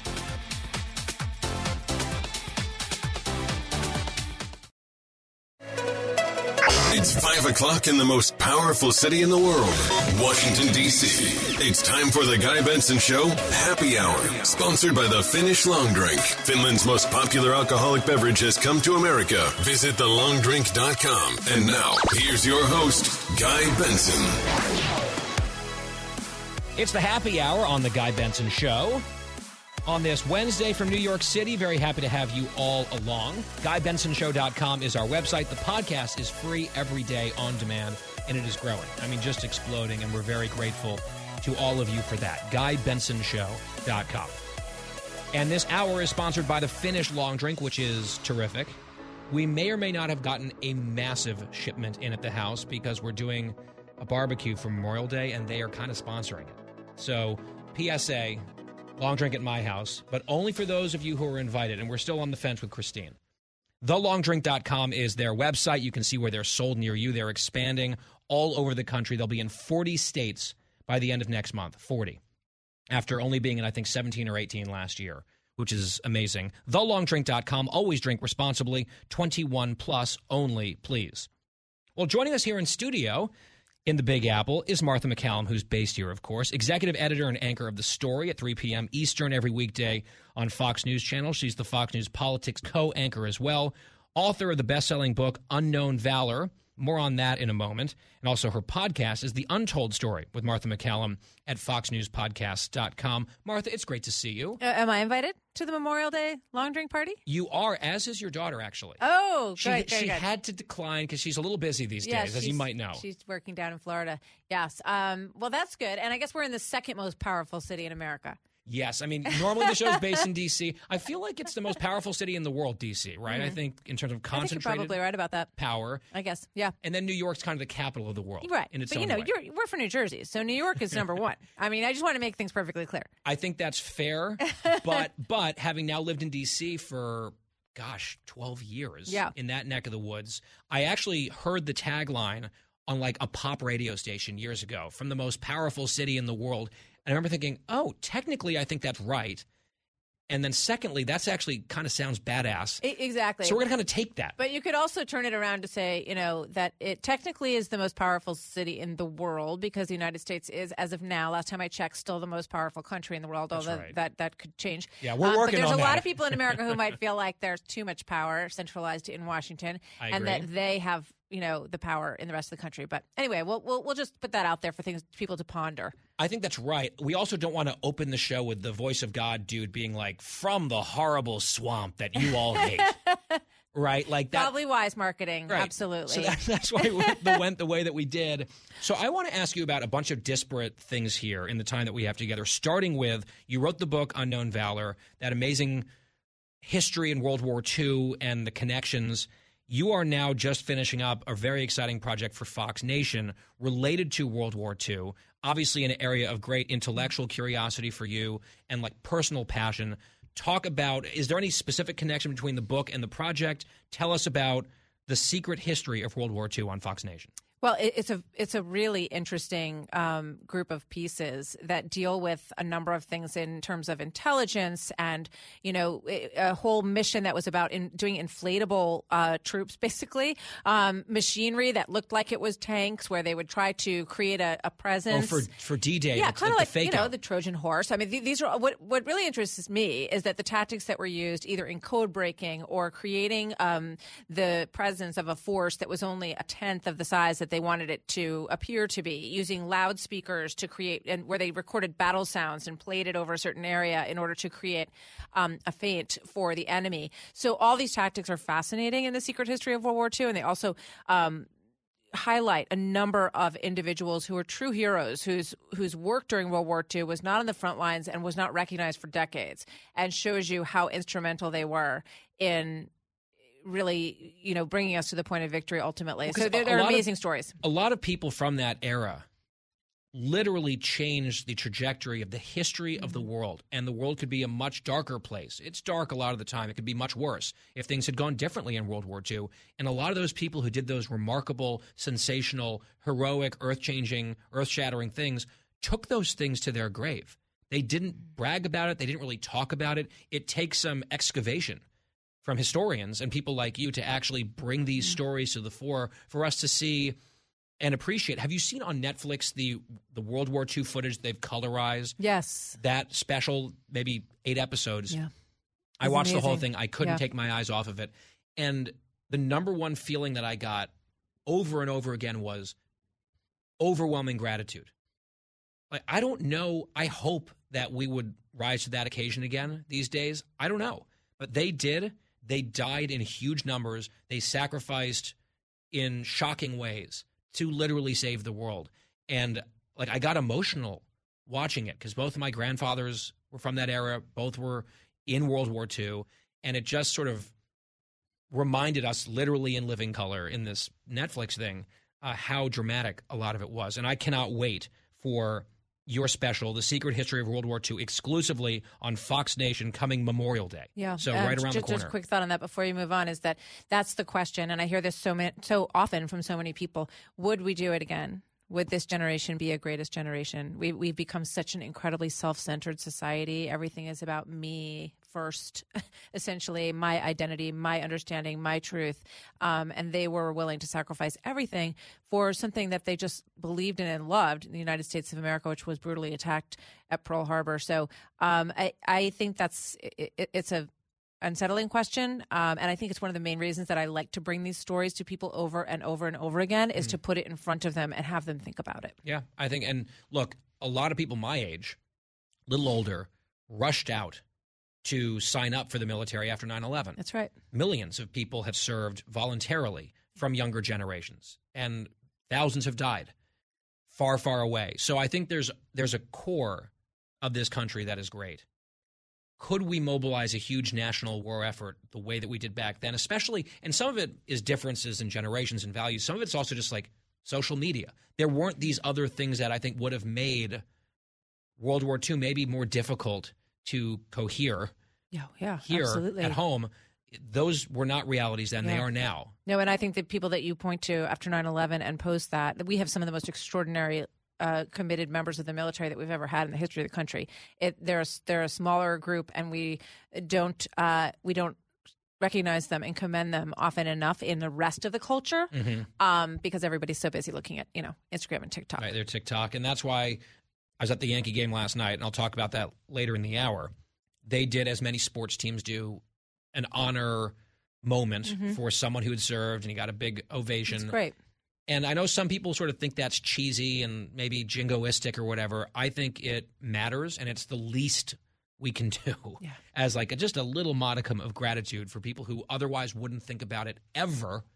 For them to think about it a little bit occasionally at a sporting event, I think is a good, healthy thing. Well, let's just remember that leading into our involvement in World War II, people didn't want to get involved, right? That was the sentiment across the country. Enough already. We watched World War I. We saw all those boys die in the trenches. We're not going back there. We're not doing this. This isn't our problem.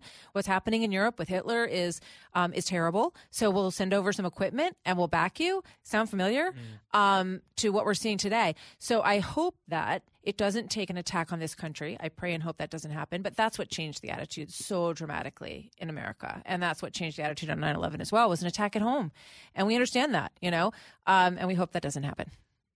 Martha, another one of your passions and areas of great interest is the British royal family. And whenever there's a big news story over there, often I feel like you bring your show over to London and you get all dressed up in the whole thing and you know all the nomenclature and everything that I don't. So there are things swirling around at the periphery of my social media feeds that I have seen. Number one, this Jubilee that's coming. I don't quite know what that is. Maybe you can help explain that, disentangle that for me. And obviously I know it's around the Queen and a certain number of years that she's been on the throne. She was just this week not at a major event where she typically shows up. Is that a health issue? Are fans of the Queen concerned? I mean, she's really getting up there, right? So maybe help us with these things. I guess you could call 96 getting up there. Yeah, she's definitely getting up there. She is an extraordinarily strong woman. And I think my interest in all of these stories is just because I love history, and I love, tracing it back. You talk about World War II. I mean, the royal family really was such a source of strength. During World War II, they went down into the subways, into the bunkers where people were seeking safety during the Blitz, right? So when I look at Queen Elizabeth, I see that kind of person. I see someone who from the day she became queen unexpectedly She said, my whole life, whether it be short or long, will be in service of my country. So this is the kind of thing we're talking about, right? So for me, that reminds me of the ethics of World War II, of that time in history when people put other things above themselves. And she has done that her whole life. You know, she's not a perfect person. Nobody's a perfect person. I think when she does go, there'll be something lost because she's been sort of in the backdrop of our history. Throughout all of our presidents, in recent times, there's only even not so recent times. Only Lyndon Johnson was a president who never met with the Queen, and for every one of them, it's an important moment because she serves as sort of a completely anonymous, behind the scenes person who people can talk to and retain some wisdom from. I think she's been queen during 14 prime ministers, and every one of them has, at different points, leaned on her to help them to influence in the way that she can. It's a constitutional monarchy. She's not in charge of the country. But there's an influence. Even some of the ones that she had maybe a bit of a prickly relationship with, they still kind of needed each other and would lean on each other. Absolutely. So I just look at it. The reason that I find it interesting is because I'm interested in all of that history. And I think that that she has stood for exactly what we're talking about, where you sort of put something more important than yourself. And also I think that's the lesson that she has tried to convey to the younger generations of it. You know, for Meghan and Harry, it's like all about them, right? And so she's saying, no, actually, it's not about you. It's about your country. It's about what you can do to serve. You're incredibly privileged. And if you want an opportunity to give back, there's no better structure for you to do that in than the one that you were born into.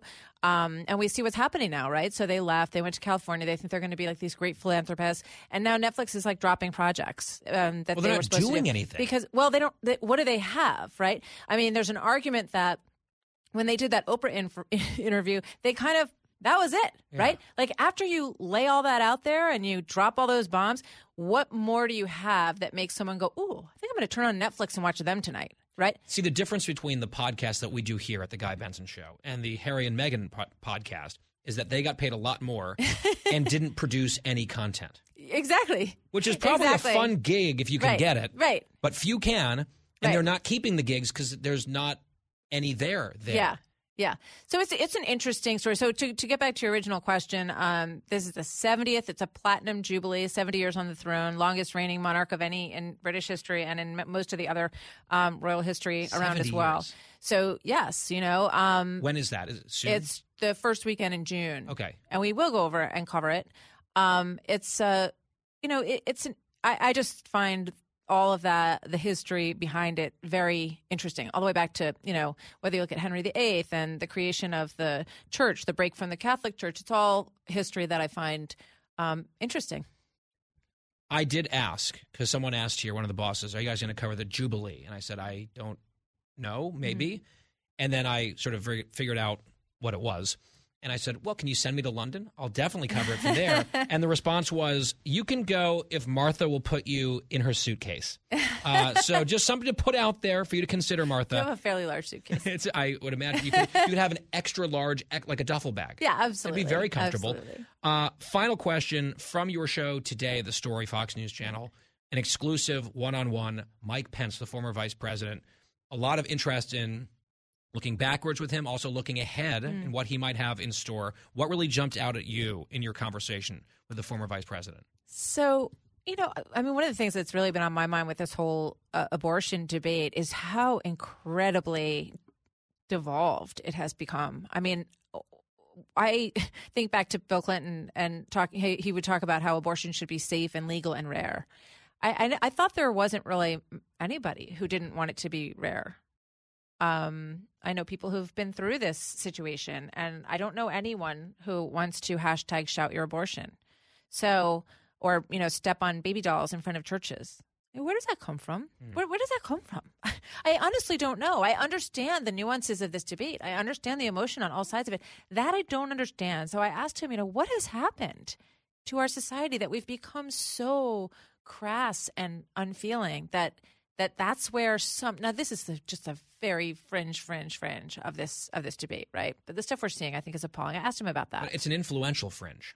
It is an influential When you look at fringe. media coverage and the political debate and policy being proposed, Yeah. it's an influential fringe. I find it really deeply disturbing. And I say that as someone who, I understand the sides of the debate. I don't understand those actions at all. I don't understand how anyone could be so unfeeling and so inhuman to approach it that way.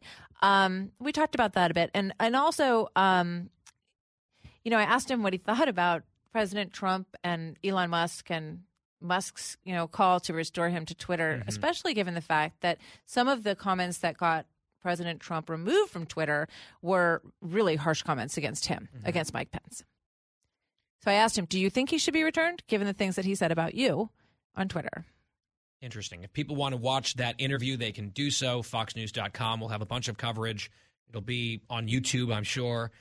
There's also, as we mentioned minutes ago, the Fox Nation special, The Secret History of World War II, coming Memorial Day, starring our guest, Martha MacCallum, who is packing her bags very carefully, I hope, as she gets ready for Make some London. room for Guy and a little bit of long drink, because he doesn't go anywhere without it. Exactly. Well, the Queen likes gin, if I'm Oh, recalling of course, that correctly. yes. So Doesn't everybody? That might be the secret to 96 years. I'm just saying. Martha, it is always great to see you. Martha MacCallum, Thanks, Guy. every Great to see weekday, you. 3 p.m., The Story, Fox News Channel. Always appreciate it. Always a pleasure. And we'll be right back on The Guy Benson Show.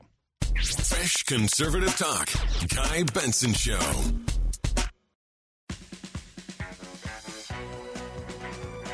We are back on the happy hour here on The Guy Benson Show. And I got a note from a listener the other day.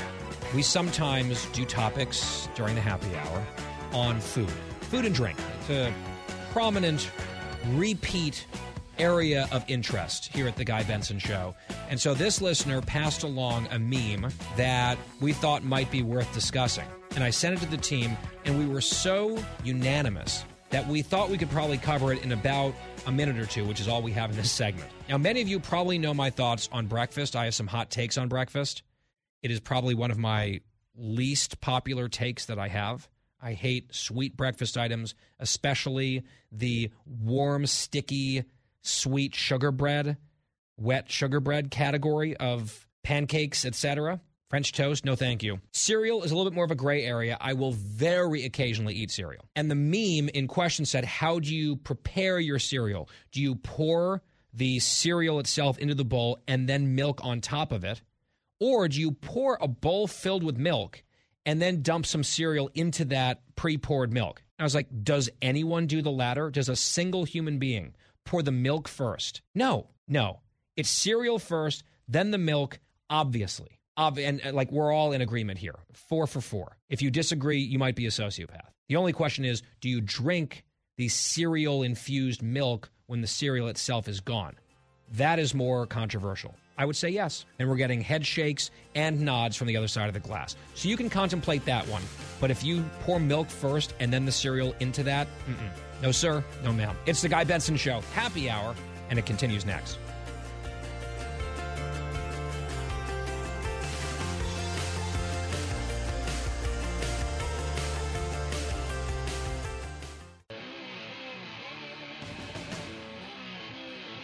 You're listening to a new generation of talk. Guy Benson. Happy hour on the Guy Benson Show. Thank you so much for tuning in. Earlier in our first hour, we welcomed back to the program Florida Senator, not Wisconsin Senator, sorry, Mr. President, Rick Scott, a Republican who's also the NRSC chairman this cycle. Here's part of my conversation with Senator Scott. One of the questions that was posed to President Biden during the Q&A was about something you said about him. He had a very quick, curt reply. Let's listen to cut 24 real quick. He said, and I'm just quoting here, that the best thing, most effective thing Joe Biden can do to solve the inflation crisis he created is resign. He's the problem. Resign. The senator That's added a good later, idea. Joe Biden is unwell, he's unfit for office, he's incoherent, incapacitated, and confused. These are his words. Offering him a chance to respond to them. I think the man has a problem. That was it. I think the man, meaning you, has a problem. You had some tough words about him. He says you have a problem. Do you want to keep this going? What's your response to that? Well, I mean, we all know he can't do the job. I mean, you watch his press conference. I I mean, he's confused about what state I live in. He confuses the facts. I mean, you feel sorry for the guy because you know that he can't do the job. Look at the Biden economy. 8.3% inflation, probably, a 40-year high. The gas price is highest ever. You can't buy baby formula. In the United States of America, mothers can't get baby formula. This is the United States of America. We've got low labor participation. We've got a GDP that's going down, interest rates going up, stock market going down. I mean, this is a problem. This guy doesn't have any plan. Like yesterday was a press conference on his plan to fix inflation. You know what his plan was? Blame everybody else. He has no ideas. So, in business, here's what would happen in a business. You'd say, Joe, come on. I know you tried hard. You just can't do the job. Maybe we got another job for you, but you can't have this one. And we're going to put somebody in there that can do the job. That's what we need to be doing here. He can't do it. He has no ideas how to fix this. Would you rather have the vice president? He can't do it. Would you rather have the vice president in that role? I don't know how it could be any worse. I mean, what could possibly? You look at the radical people he's appointing to these boards and commissions, and how could she be any worse than what he is? Oh, she might try. I mean, I think she'd give it her best shot. Oh, I mean, it's staggering the incompetence. I mean, Raimondo, the Secretary of Commerce, came to testify the other day. I said, "What are you doing to stop inflation?" She said, "Oh, it's all the Federal Reserve's problem." I asked the Secretary of Transportation, Buttigieg, what are you doing to fix the supply chain? I said, you've been out to the ports in California once. He says he had no answer. All they do is they blame somebody else. Wait, hang on. The transportation secretary. I just want to go back. The transportation secretary, Pete Buttigieg, has gone out to the ports in California only one time. Right. Wow. I mean, I had hurricanes, right? First off, I'm a business guy. When you have a business problem, what do? You go show up and you stay there until it gets solved. If you ever bring in a new management team, if you have to work through, the employees, if you have to build relationships, you stay and fix it. He's been there once. Mm. And so, you think, don't you guys want to do something here? You look at the border. I said, name one thing you're doing to make the border more secure. I told the Secretary of Homeland Security, how does it make you feel when a National Guard member dies trying to save migrants that would not be coming here illegally but for your actions? And by the way, those migrants were bringing drugs into the country to kill American citizens. I said, how does it make you feel when 105,000 people died of drug overdoses last year? I said, and you did it. You personally did it. You decided to have an open border. You decided to stop building the wall. You decided to tell people they could come here. My full interview with Rick Scott, U.S. Senator from Florida, available on our website, GuyBensonShow.com. Also part of our free podcast, which is on demand, no charge to you every day. GuyBensonShow.com, FoxNewsPodcasts.com, or wherever you get your podcasts. When we come back, the home stretch, a baseball story for you. And even if you're not a baseball fan, I encourage you to stay tuned. I'm passionate about it. There are audio sound bites to play as well, including some classical music. That's true, and it's next. For the full interview and more, go to GuyBensonShow.com.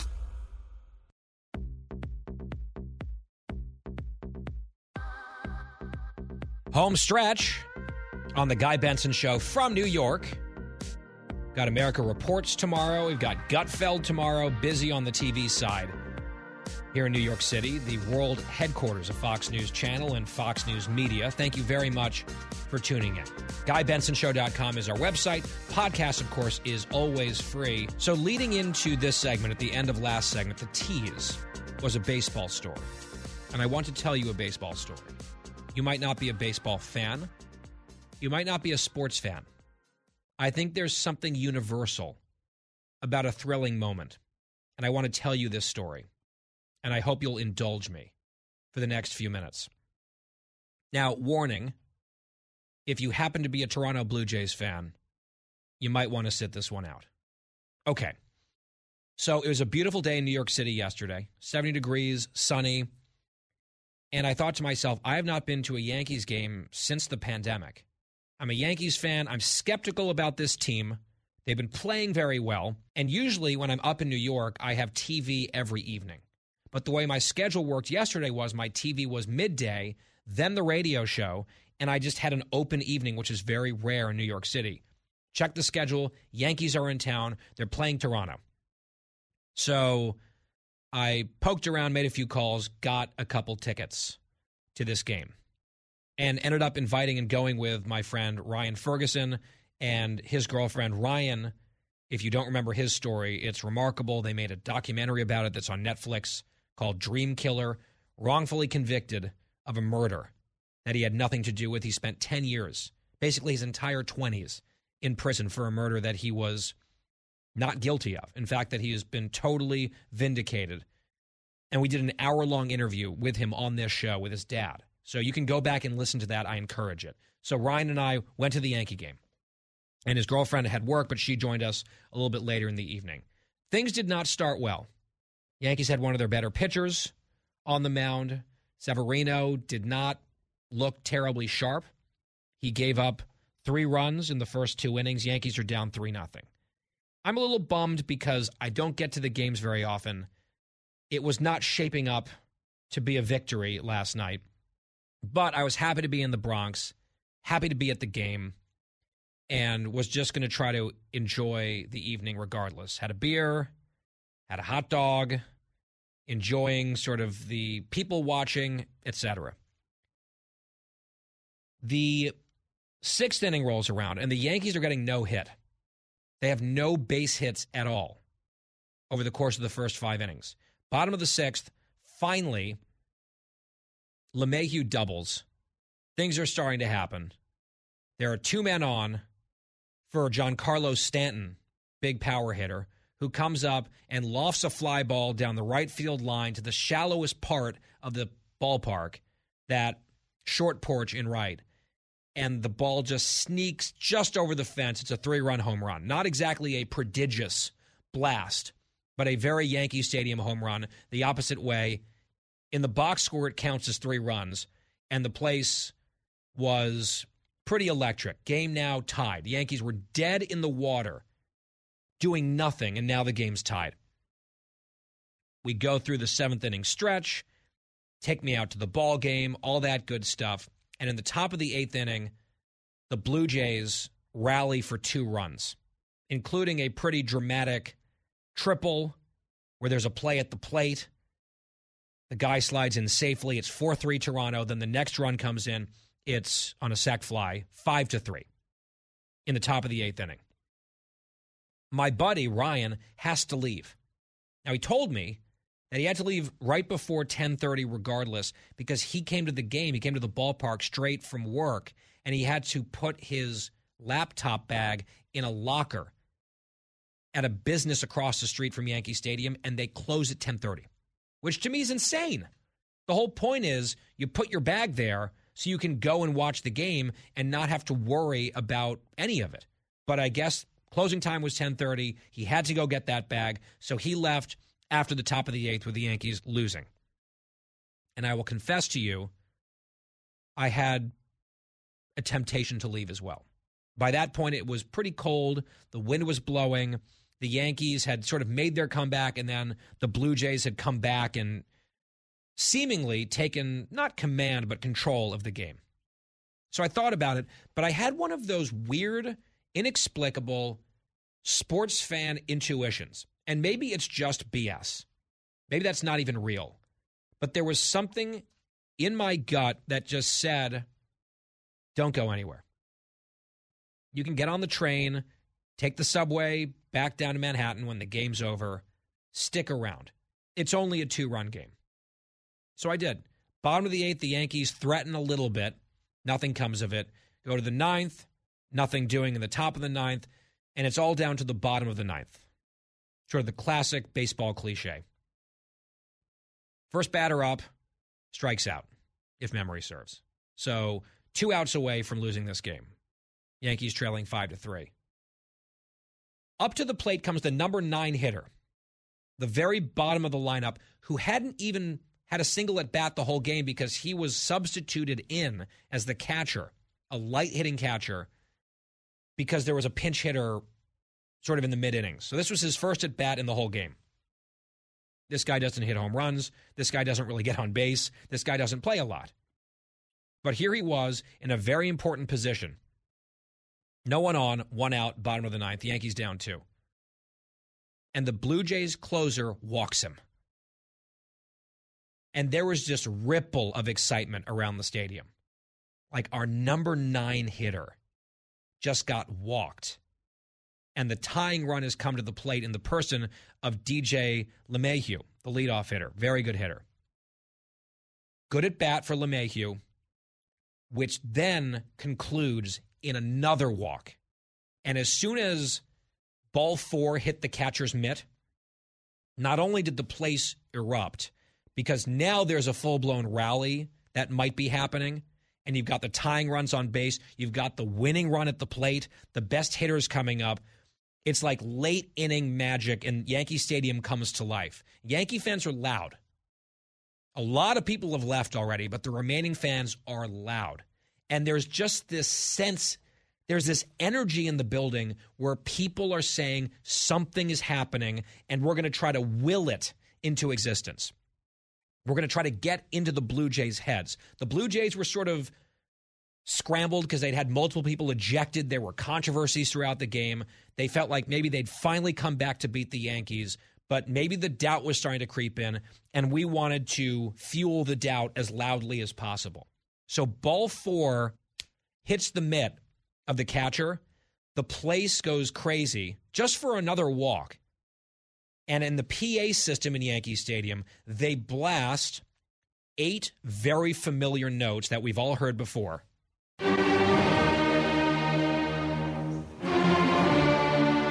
And it's like, here we go.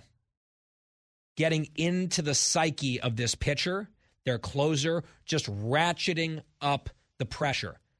The crowd's chanting. It's that, like the whole place is doing it. That thumping beat, which happens just after Beethoven makes an appearance, which is, it's like, I got goosebumps just from those notes. Because it's like, here we go. This thing might be falling apart. Pressure, drama, it's all just building. So runners on first and second, 1 out. Aaron Judge, the Yankees' often right fielder who's playing center. Last night, he plays center sometimes. He comes up to the plate, big, huge power hitter. And he's, I would say, the most popular Yankee of the current vintage. He's got, there's a little kid sitting in front of me with an Aaron Judge shirt. There were people behind me, by the way, who throughout the game were sort of ragging on Judge, saying he doesn't come through in the clutch. When you really need him, he doesn't do anything. The same guy later was saying, I don't like to leave games early because you might miss exciting things. But then, I'm overhearing this.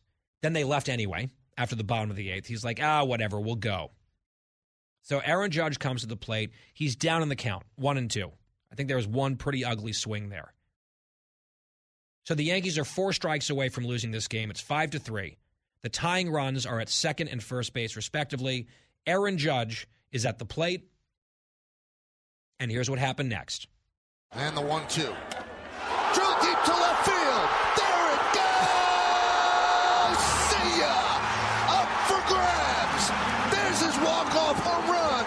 And the Yankees have come back to win it. 6-5. Oh, man. What a blast by Judge. In baseball, they call that a no-doubter. As soon as the ball went off the bat, the whole place went absolutely nuts because the ball was absolutely leaving the ballpark. It was a moonshot into the Bronx night to win it, a walk-off home run, the first of his career. This guy's had a successful early career. He had never hit a walk-off home run. And he did so last night in the bottom of the 9th to win the game. And if you listen carefully on the call that we just played, Michael Kay, by the way, on the YES Network, was on play-by-play there. I'm pretty sure they started blasting Sinatra, New York, New York, which is what they play at the end of every Yankees game. I think they must have hit play on Sinatra before the ball landed. I think the ball was still in the air. It was so obvious that the game was over. And People lost their minds. And this is what's fun about sports. And whether you're a Yankees fan or a Yankees hater, not even a baseball fan, if you care about sports at all, you have memories where you're so overcome with excitement and happiness that you kind of have an out-of-body experience. By this point, I was by myself. My friends had left. I was jumping up and down like a child. It was so fun. I got hugged by a complete stranger. There was this like black teenager who came running up the aisle, and we made eye contact, and he just like hugged me. I was so happy. This is someone that, I would probably never see again. I doubt we have all that much in common in our lives, but we have this. And just the drama of it. I was so relieved that I stayed. I would have been kicking myself for days if I had left that game early. So Aaron Judge rounds third base, comes to home plate. He's mobbed by the team. And the Yankees beat the Blue Jays 6-5 in the Bronx. In about as dramatic a conclusion to a baseball game you will ever see. And I was there. And I'm glad that I happen to have Gutfeld tomorrow and not last night. So, thank you for indulging me. That's my baseball story from Yankee Stadium last night. And if you left early last night, unless you had a good excuse, like your bag was going to be left there overnight if you didn't, so Ryan's off the hook, this is an object lesson.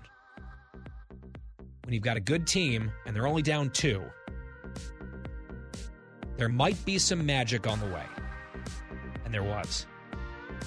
Back here tomorrow for the Guy Benson Show, 3 to 6 p.m. Eastern Time as usual. Thank you for listening. We will talk to you then.